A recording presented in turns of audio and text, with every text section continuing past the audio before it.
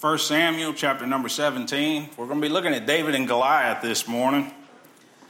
You know, it's a story most people know of or have heard of. You've been through it in Sunday school, but I just want to look at a couple things maybe you hadn't thought about as we look at it, and that's not to bring something out of the Bible that's not there, but it's just to point to some things that are. And we're not going to cover, how tall Goliath was, or how much his armor weighed, or how much that sword and spear weighed, and the trajectory of the rock and all that. Today we're going to look at David, because there's something about David. He doesn't just show up on the scene when Goliath gets there. He doesn't just show up on the scene when that rock is thrown or slung, when that rock is slung and hits Goliath in the head. But David was called before that time. God had already prepared and been preparing David for that moment. And that's something that we don't think of. We isolate the story and we look at it and say, well, there's David. He's coming on the scene. He's bringing supper for the boys. His dad tells him to take them some victuals. His dad, I'm not going to be too crazy, but his dad tells him to take some dinner, take some lunch, take some food to my sons, and they're out there on the battlefield and take care of them. And he goes from he leaves the sheep and he goes and he takes some food. But I want to look at another aspect of this. David, he was called ahead of time. You may have a burden in your life. God may have laid a burden on your life. God may have given you a burden for somebody, a burden for something, a calling. And it doesn't matter what it is. But God lays it on your heart.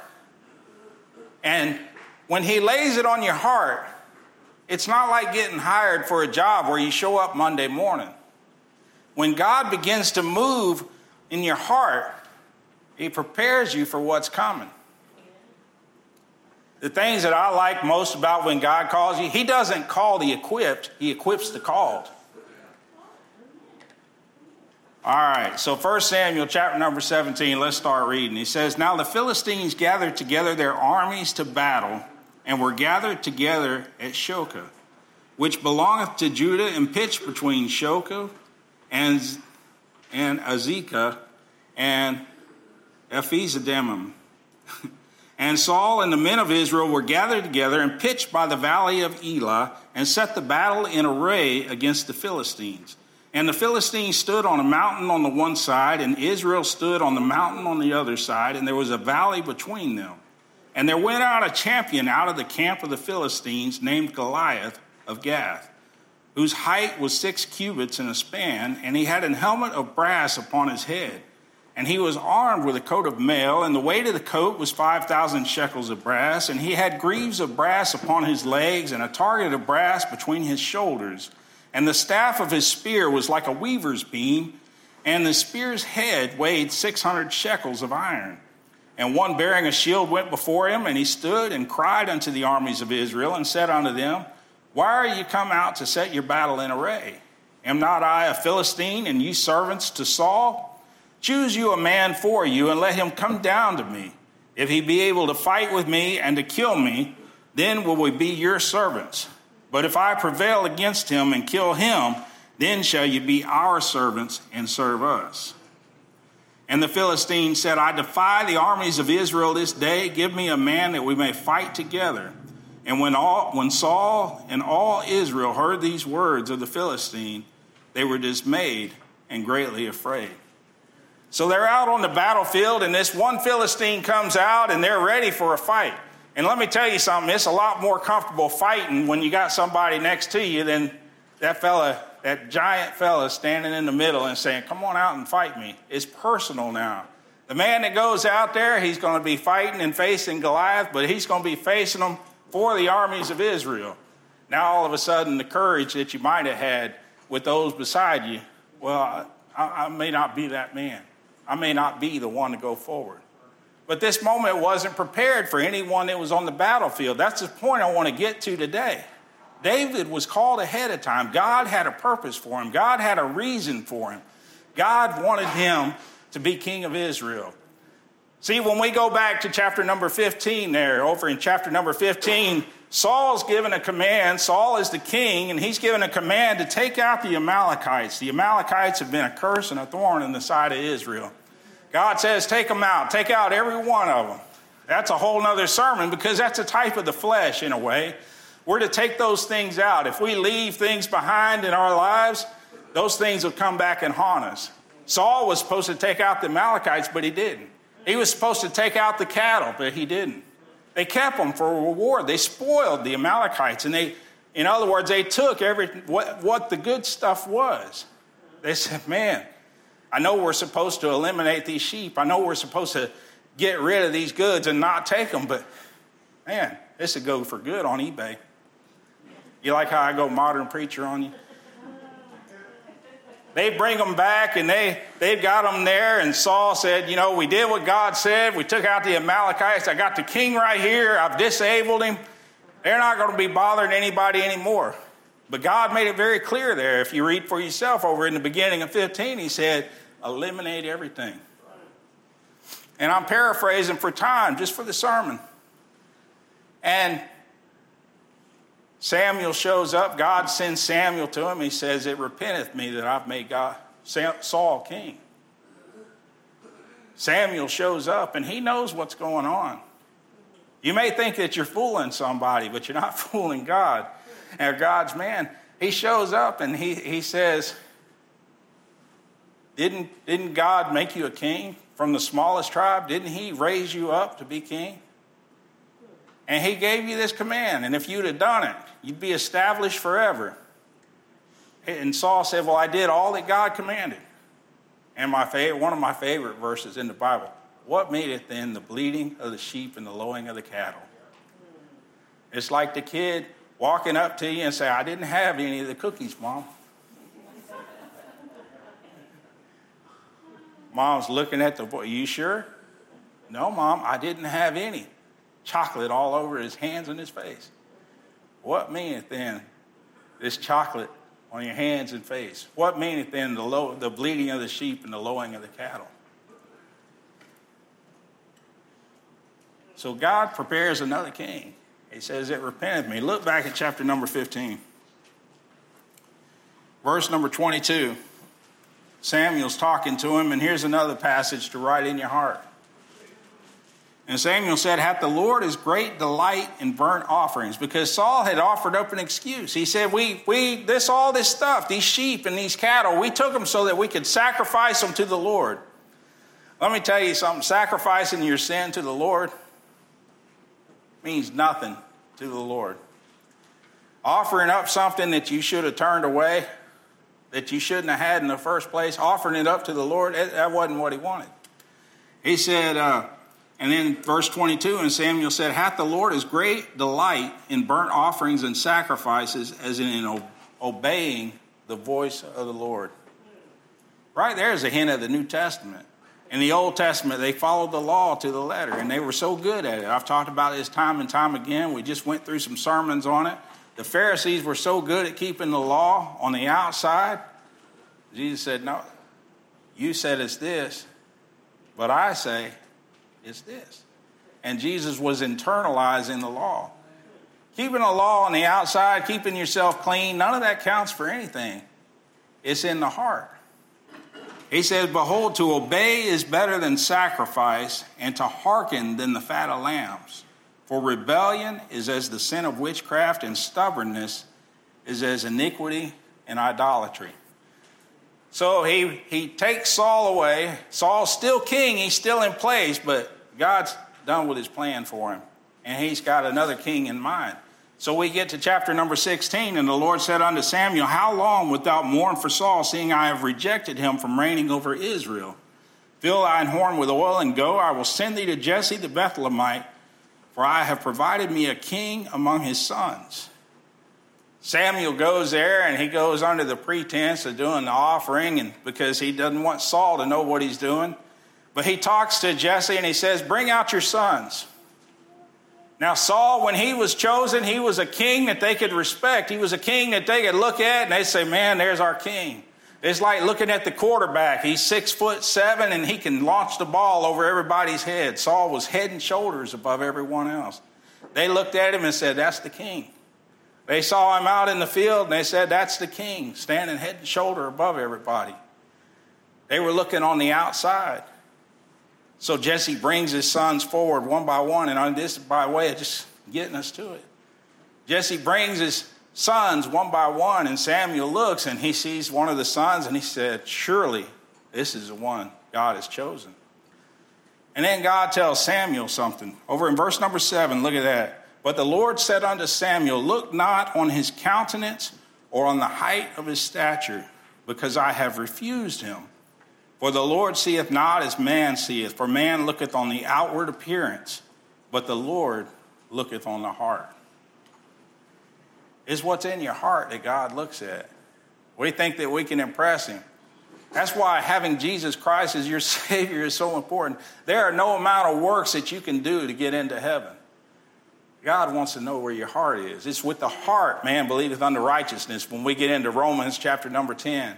It's with the mouth confession is made unto sin, but it's with the heart. It's trusting Jesus Christ as your Savior and putting your sins on him. He died to cleanse us. If your heart's toward God, if your heart accepts Jesus Christ, places your trust, that's how you get eternal life. It's not by works, but God looks on the heart. And God looked at David's heart, and he saw a young man that he knew would follow him.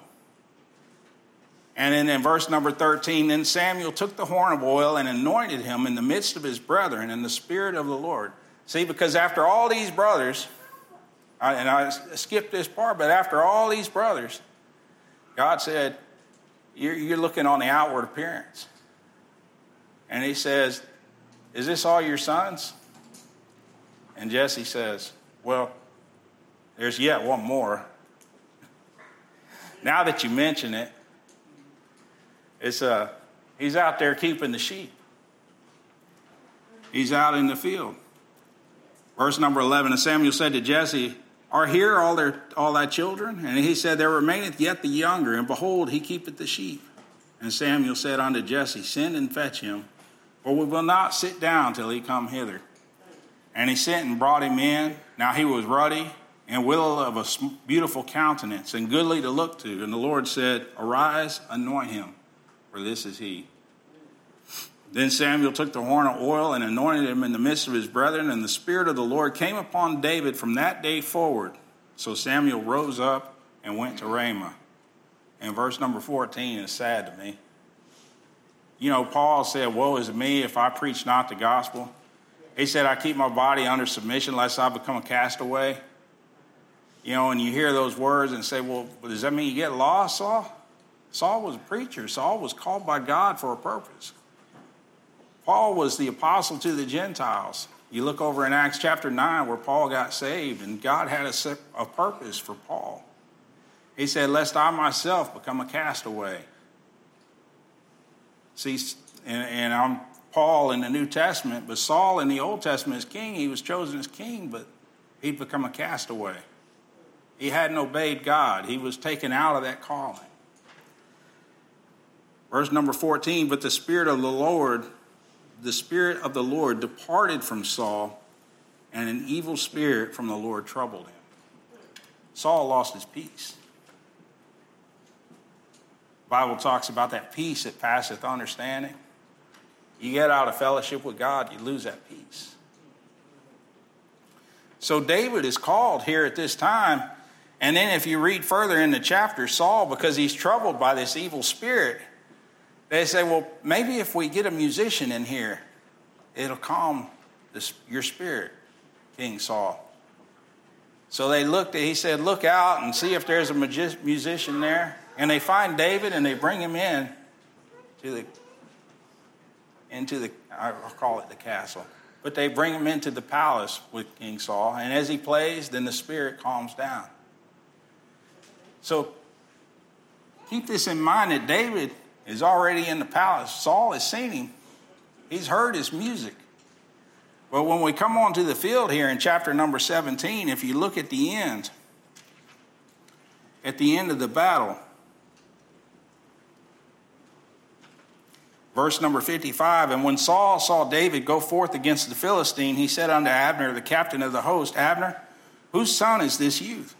And Abner said, As thy soul liveth, O king, I cannot tell. And the king said, Inquire thou whose son the stripling is. And as David returned from the slaughter of the Philistine, Abner took him and brought him before Saul with the head of the Philistine in his hand. And Saul said to him, Whose son art thou, young man? And David answered, I am the son of thy servant Jesse the Bethlehemite. So David receives his call, and the point that I'm making here, when God moves on you to do something, when God gives you a call, it's not like getting a job. You don't show up on Monday morning and you're in that position. But God begins to prepare the way. And what we see here is a battlefield that is set up. And everyone on that battlefield is shaking in their boots when they see Goliath come out. 9 foot was one number I heard. Man comes out there and he's carrying weapons that none of them could handle. It'd take 2 men to carry him. He's wearing brass greaves. He's wearing armor. You imagine the length of his spear was like a weaver's beam. So you go out there on the field and you're ready with your sword. You got to get past that to get to him first. So you had to first get past that. And then when you get in there, that armor that he's able to carry, it's heavier than anybody else is able to. You get in there, now try to land a blow. Let's just look at nuts and bolts of this. And they're shaking in their boots there.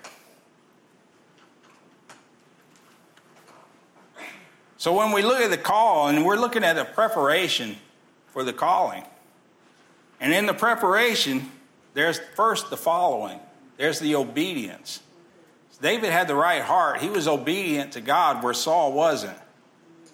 And then there's also the faith. And then the faith leads to fellowship. Let's take a look at this. Number one, David was following faithfully. He was out of the limelight. He was following God, but it wasn't putting him in anybody's sights.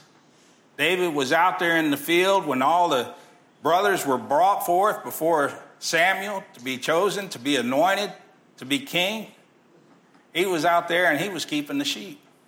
Jesse had called them all in. He knew all his sons, and he said, man, these are strong. I don't know which one you're going to pick, Samuel, but here's the best of the best right here. And David, I almost forgot about David. He was out there and he was just being faithful. The point of it being, and there's a lot of application in this message today, is being faithful with what God gives you. If God puts it on your heart to call somebody and you're not faithful in it, you can't expect him to put more on you. And this is where I get to the Sunday school lesson from last week. It stuck with me so much. I wrote it down when he said it. And it just stuck with me. He said, if we don't obey God, we don't obey God to receive rewards.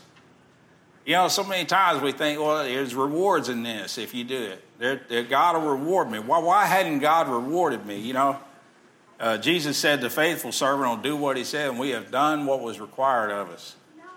You know, we have done what we were supposed to without expecting a reward. But what happens is we don't obey God to receive rewards. We obey him to receive what he has already prepared for us. And we see David faithfully following what is put in front of him. He's been anointed king, but he's not going to the palace and he's not starting to give orders. He's still out there keeping the sheep. He's still doing what his dad said. He's king, but he's not in that position.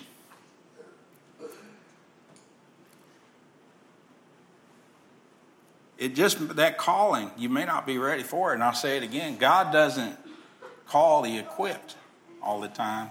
God equips the called. And I tell you, you learn a lot while you're in service to the Lord. Those that think that they've got it figured out, you know, and there's a lot of preachers, a lot of young preachers that get out there and are going to set the world on fire. Man, I've been to school. I know my Bible backwards and forwards, and I'm going to show these people what for.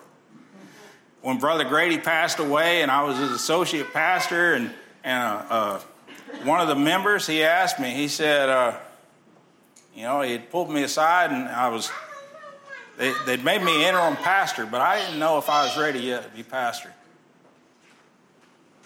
But he asked me a question. And, there's certain questions in your life that stick out to you. He said, are you ready to pastor? And in my mind, I went back. I said, well, I've learned some things while I was in the Navy. I learned some things about telling people what to do and getting things done and taking care of things. And all this was going through my mind, the lessons I'd learned in leadership and being in the military and the leaders that I'd looked at that I respected and wanted to follow, and I'd learned from them. All this went through my mind, and I looked at him and I said, yes, sir, I believe I am. How many of you, when you see a young couple get married, say, oh, we got this? It's kind of the same thing. You're not quite ready for it. But see, God had been preparing David the whole time. God didn't just stick him in the palace, but David was out there keeping sheep. And while he was out there keeping sheep, he learned a few things. David learned about leading the sheep. He didn't beat the sheep to get them to go somewhere. He led them. David learned about taking care of them when they were sick. David learned about the weaker ones. And he had that time with the Lord. He had that time with God. And he learned to trust the Lord when the lion and the bear came. Look at verse number 35. Look at verse number 32. And David said to Saul, let no man's heart fail because of him. Thy servant will go and fight with this Philistine. And Saul said to David, thou art not able to go against this Philistine to fight with him, for thou art but a youth, and he a man of war from his youth. This is what David was standing up against. And David said unto Saul, thy servant kept his father's sheep. He was faithful to do that. He said, thy servant kept his father's sheep, and there came a lion and a bear and took a lamb out of the flock. And I went out after him and smote him and delivered it out of his mouth. And when he arose against me, I caught him by his beard and smote him and slew him. Thy servant slew both the lion and the bear, and this uncircumcised Philistine shall be as one of them, seeing he hath defied the armies of the living God. Now David was out there to represent God. He was out there to fight for the Lord, and he looked back on those times alone out there in the field, and those times when there was nobody to call out to, and those times when the attacks came, and God helped him to overcome that. And he walks out and he sees that giant on the field, and he sees nothing different. God's going to deliver him too. David said, moreover, the Lord that delivered me out of the paw of the lion and out of the paw of the bear, he will deliver me out of the hand of this Philistine. And Saul said unto David, go, and the Lord be with thee. And he probably wrote him off from there. But David was faithful to follow. He was out of the limelight. He was out on his own, but he was with God. And he had observed God's deliverance.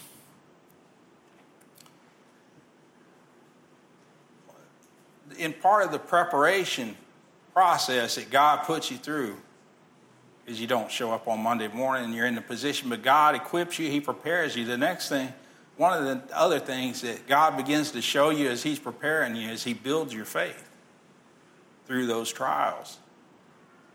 David had learned faith through facing the bear and the lion, but also in your faith, and I call this bad press. David shows up on the field, and everyone's afraid. And verse number 13, and the three eldest sons of Jesse went and followed Saul to the battle, and the names of his three sons that went to battle were Eliab, the firstborn, and next unto him Abinadab, and the third Shammah. And David was the youngest, and the three eldest followed Saul. But David went and returned from Saul to feed his father's sheep to Bethlehem. And the Philistine drew near morning and evening and presented himself 40 days. And Jesse said unto David his son, take now for thy brethren an ephah of this parched corn and these 10 loaves, and run to the camp of thy brethren, and carry these 10 cheeses unto the captain of their 1,000, and look how thy brethren fare, and take their pledge. Now Saul and they and all the men of Israel were in the valley of Elah fighting with the Philistines.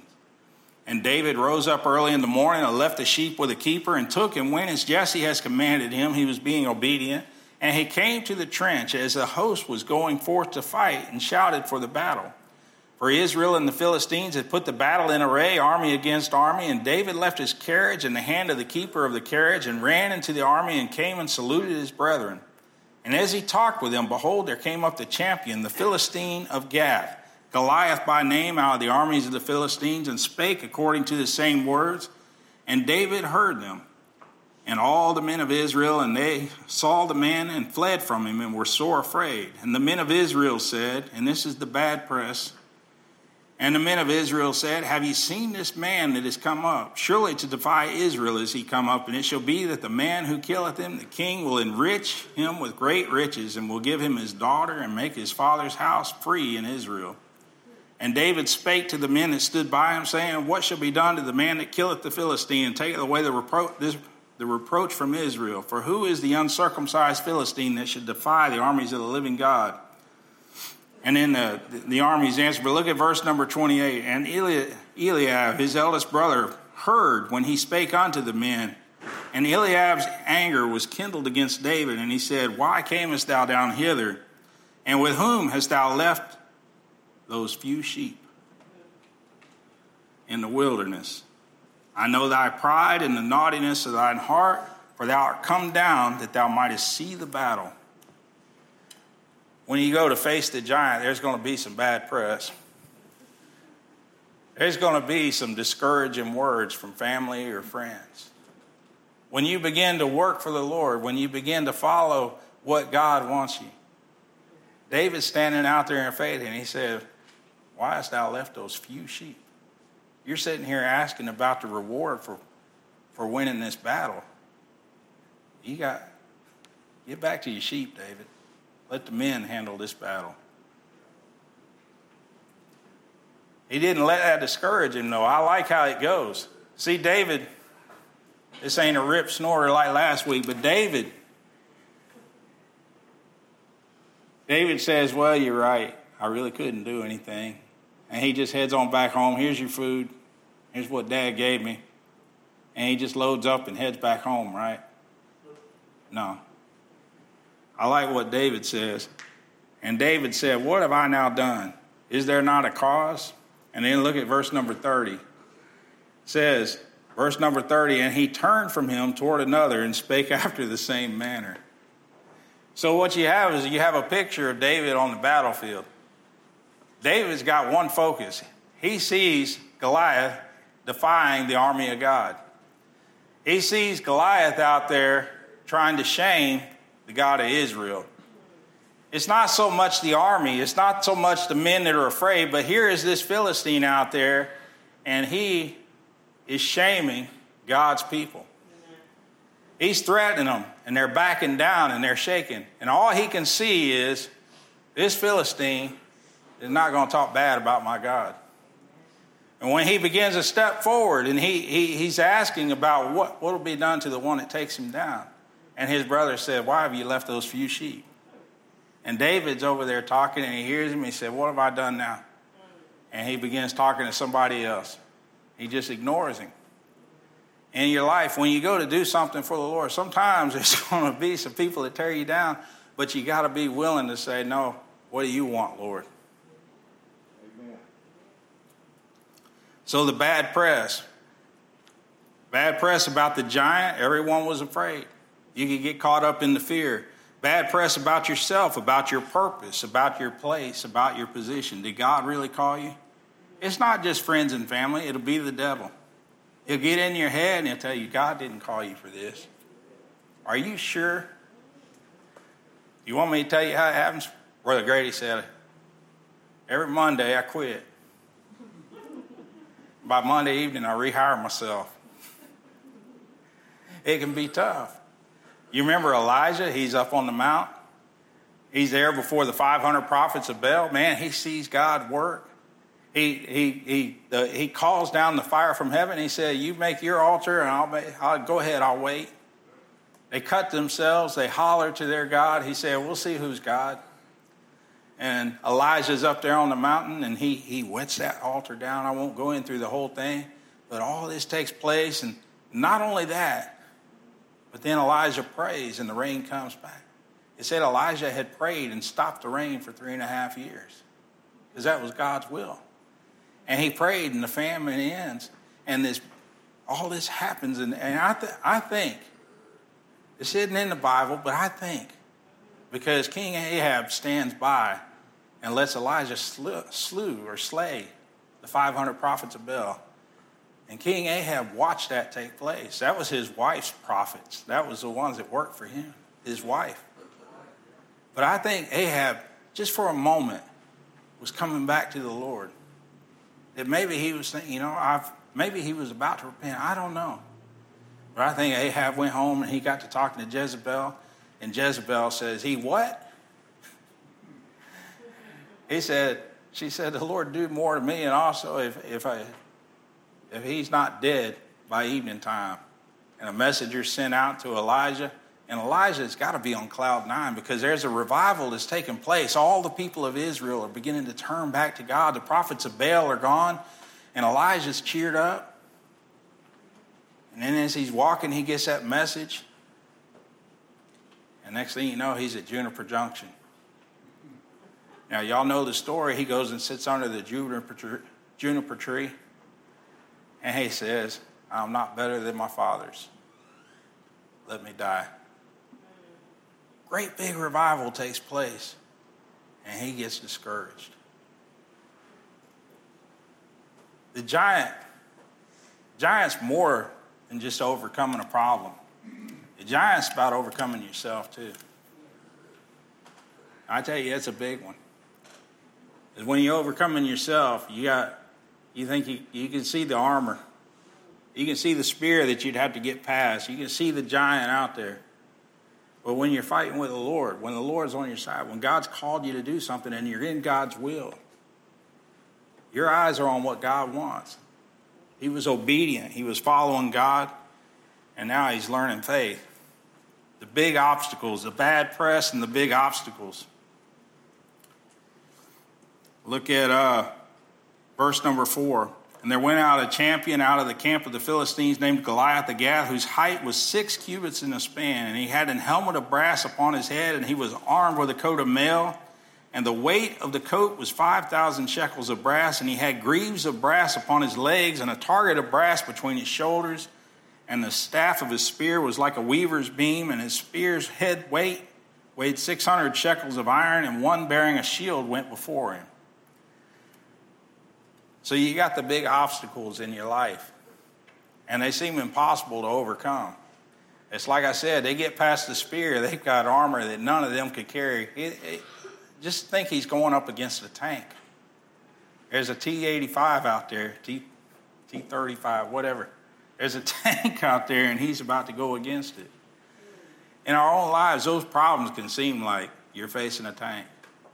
And they can be discouraging. They can call out to you. And he mocked them. Goliath mocked him. And it's also a personal battle. Not fighting with the army, but you're out there on your own, fighting against the battle. And there's deadly consequences. Look at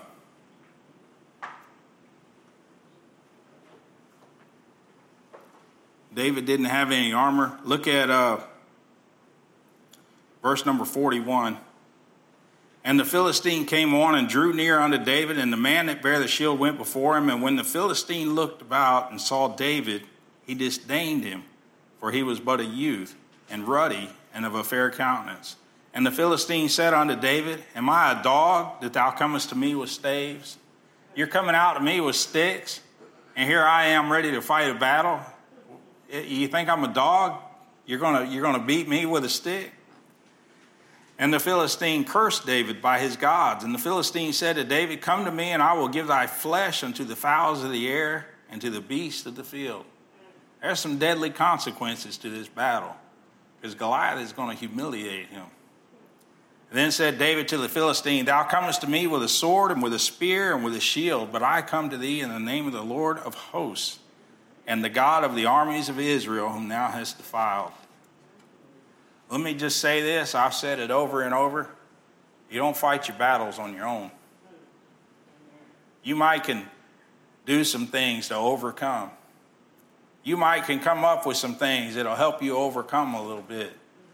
But I tell you what, even in AA or something like that, where they're facing a big battle, they're facing addiction, they tell them, call out to your higher power. I'm not a big fan of that. They'll tell you to pray to the toilet, or whatever it takes, call out to a higher power. Realize, one of the steps is realizing that you're not able to do this alone. You're in a spiritual battle. And you're going unarmored without God. You're going without help if you go without God. David is out there fighting in the name of the Lord.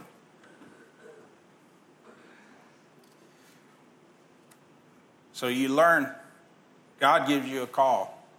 And in the preparation process, there's following. There's being obedient to what God has put in front of you. It's the next step. It's the next step. What has God put in front of you now? So many times, a young preacher will get called to the work, and he sees this big work.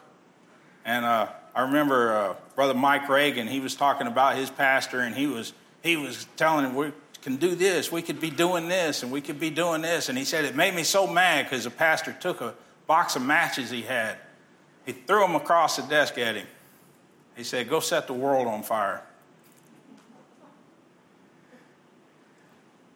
You know, the victory in following or getting to God's calling is often found in service, right in the middle of service. David was doing what he was told, and he's facing that giant, and God's trying to show him some things. How many times do you think that David looked back as he was king and remembered fighting that giant? When David gets the victory, and we know how it goes, the 5 smooth stones, and that's a whole other sermon to itself because people come up with all kinds of things that the stones could be. I think it was for his brothers, Goliath's brothers. But we know that out of all the ways that David could have fought Goliath, he just did the one thing that he knew. David had a sling and a stave when he was taking care of the sheep. God had equipped him. He'd gone to Saul, and Saul said, well, if you're going to go out there, take my armor. You don't have any armor, go ahead and take mine. David tries it on. And it's hanging down here, and he can't hardly move.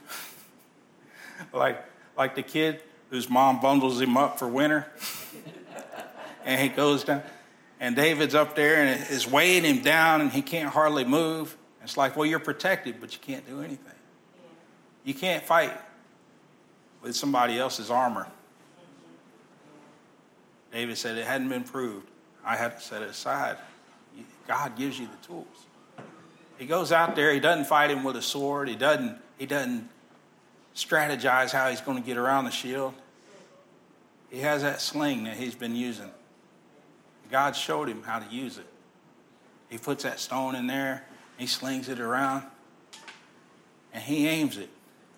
Just like he used to do at the rats, at the coyotes, or whatever, at the lion, at the bear, whatever, to scare it off. Or maybe he was just out there taking care of the sheep and slinging it around, but he did what he knew to do. God used what he knew to do. You know, in the New Testament, there's another picture of that when it comes to feeding the 5,000. A little boy brings his lunch. God uses that to feed the 5,000. You got to use what God gives you. Amen. You try to come out, I told you about the preacher boys. We'd have the revival meeting. They'd let the young preachers get up one night. And, buddy, they'd get up there, and I'm talking trying to sling it and trying to slam it down. And man, they're shouting and they're squeaking up there because they're trying to preach like the old preacher. You get up there and preach the way God gave you. If I got up here and I tried to preach at you like Charles Stanley, y'all fall asleep. If I got up here and tried to preach like Adrian Rogers, you'd probably fall asleep. I don't know. Maybe y'all want that. But the only thing that helps me when I get up there and I say, man, how do I look out at these people? Lord, give me something that'll be a help and not a hurt. Give me something that'll lift people up and not drag them down. Lord, give me something that you want for them. Amen. And then I get in the pulpit. You know, the first time I came to preach here, it'd been a while. I'd preached a couple times. I'd preached a few times. But when I first came here and I didn't know anybody and y'all let me up in the pulpit, you remember that? We had come here. We were just trying to be faithful to be in church. We come and visit one week and you got your preacher, Jimmy. And I said, well, this is good. Maybe this is just a place we can hide out.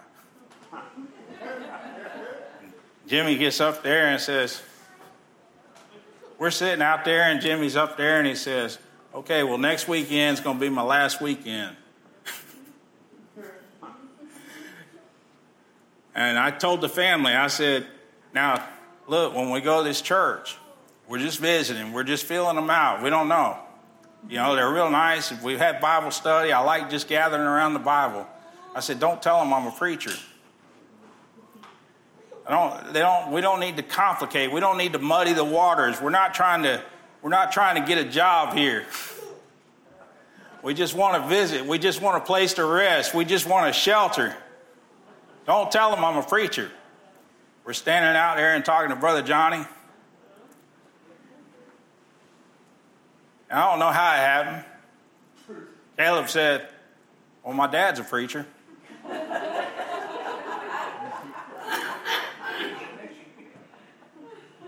Did we not discuss this? Johnny said, well, I don't think you were supposed to say that. I just didn't want to muddy it up. Next thing, Johnny's saying, well, would you mind preaching for us? Well, it's a chance to preach. Yes, sir. I got up here, that first sermon was on Elijah. And I remember I gave my notes to Miss Ellen, and Miss Ellen was used to just putting whatever you gave her up on the, you know, and Dee Dee's looking up there, and it said, say a joke here or something like that. She'd put my whole outline up there on the wall. But I got up here, I was scared, but all I could do was preach what God had given me. So David gets out there, and all he can do is what God has given him. What he knew worked. What was for him. That armor wasn't for him. God was preparing David for something else.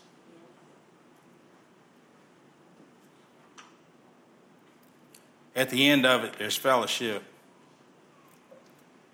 Number one, David and Israel are given the victory. What comes out of this battle, what comes out of David facing Goliath, and that's that giant in his life. And let me take it back to the beginning. We don't obey God to receive rewards. We obey him to receive what he has already prepared for us. Amen. And God had prepared a kingdom for David. And David was just faithful to obey and faithful to do what God had told him, and faithful that God would deliver the victory. And the victory was given to David and Israel, but the glory was given to God.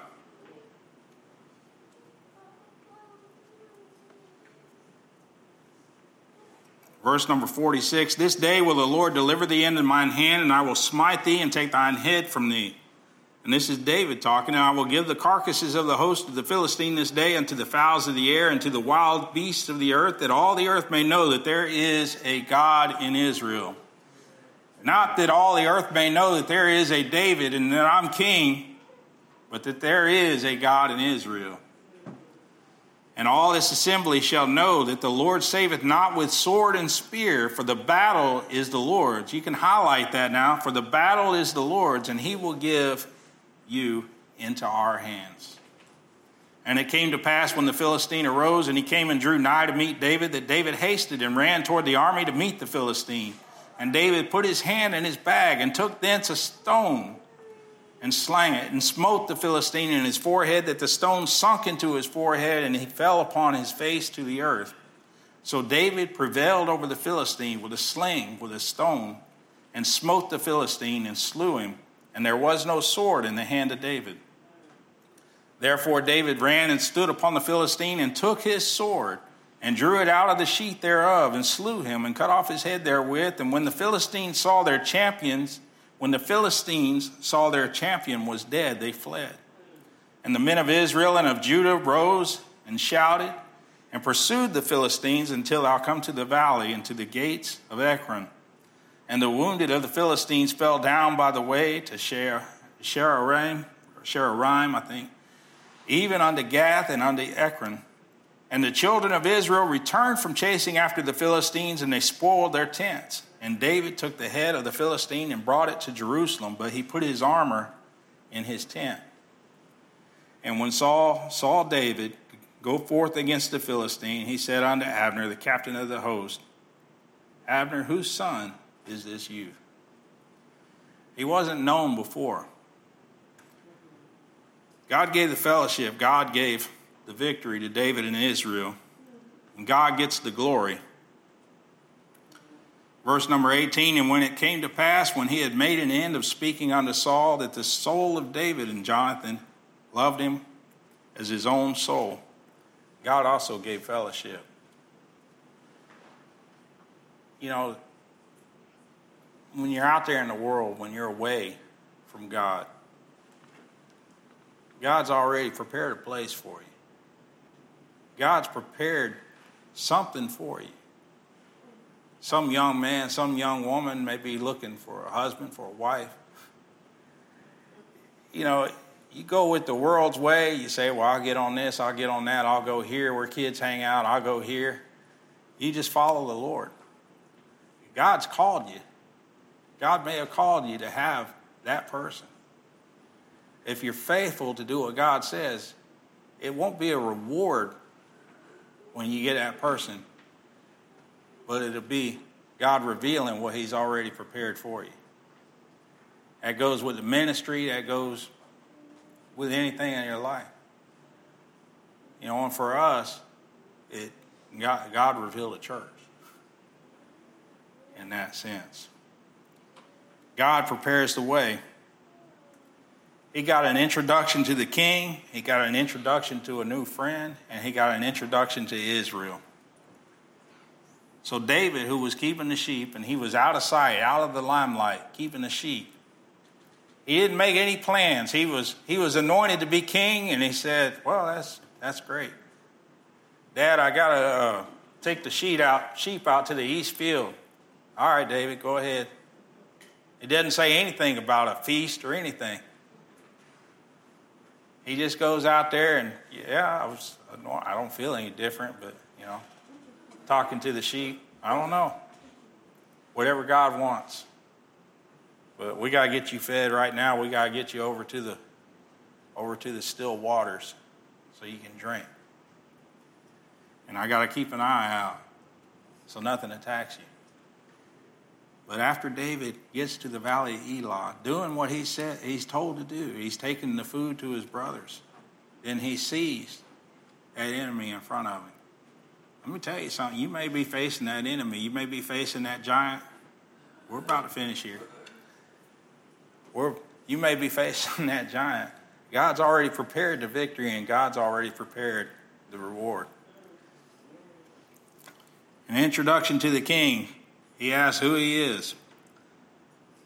And then an introduction to a friend. And it came to pass when he had made an end of speaking that the soul of Jonathan was knit with the soul of David, and Jonathan loved him as his own soul. And Saul took him that day and would let him go no more home to his father's house. So now David has been taken from the sheepfold to the palace. And that's where he dwelt. There's a lot more to the story, because God was still preparing David, but this first battle is where God took him from where he was taking care of the sheep, being obedient, to being in the palace. Verse number 5, and David went whithersoever Saul sent him and behaved himself wisely, and Saul set him over the men of war, and he was accepted in the sight of all the people, and also in the sight of Saul's servants. And it came to pass as they came, when David was returned from the slaughter of the Philistine, that the women came out of all the cities of Israel singing and dancing to meet King Saul with tabrets, with joy, and with instruments of music. And the women answered one another as they played and said, Saul hath slain his thousands, and David his 10,000s. God did the elevating there. You try to promote yourself, it's all just noise. But when you do what God tells you, when you're faithful to what God puts in front of you, it's God that does the lifting up. So he got an introduction to Israel. You facing the giants in your life, being faithful to follow, learning faith, learning to trust God for the victory, and God gives you the fellowship.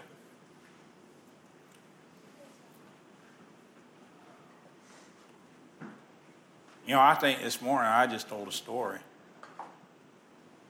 But it's God that makes it land home. He's the one that guides the stone. If God's spoken to your heart, if you'll stand.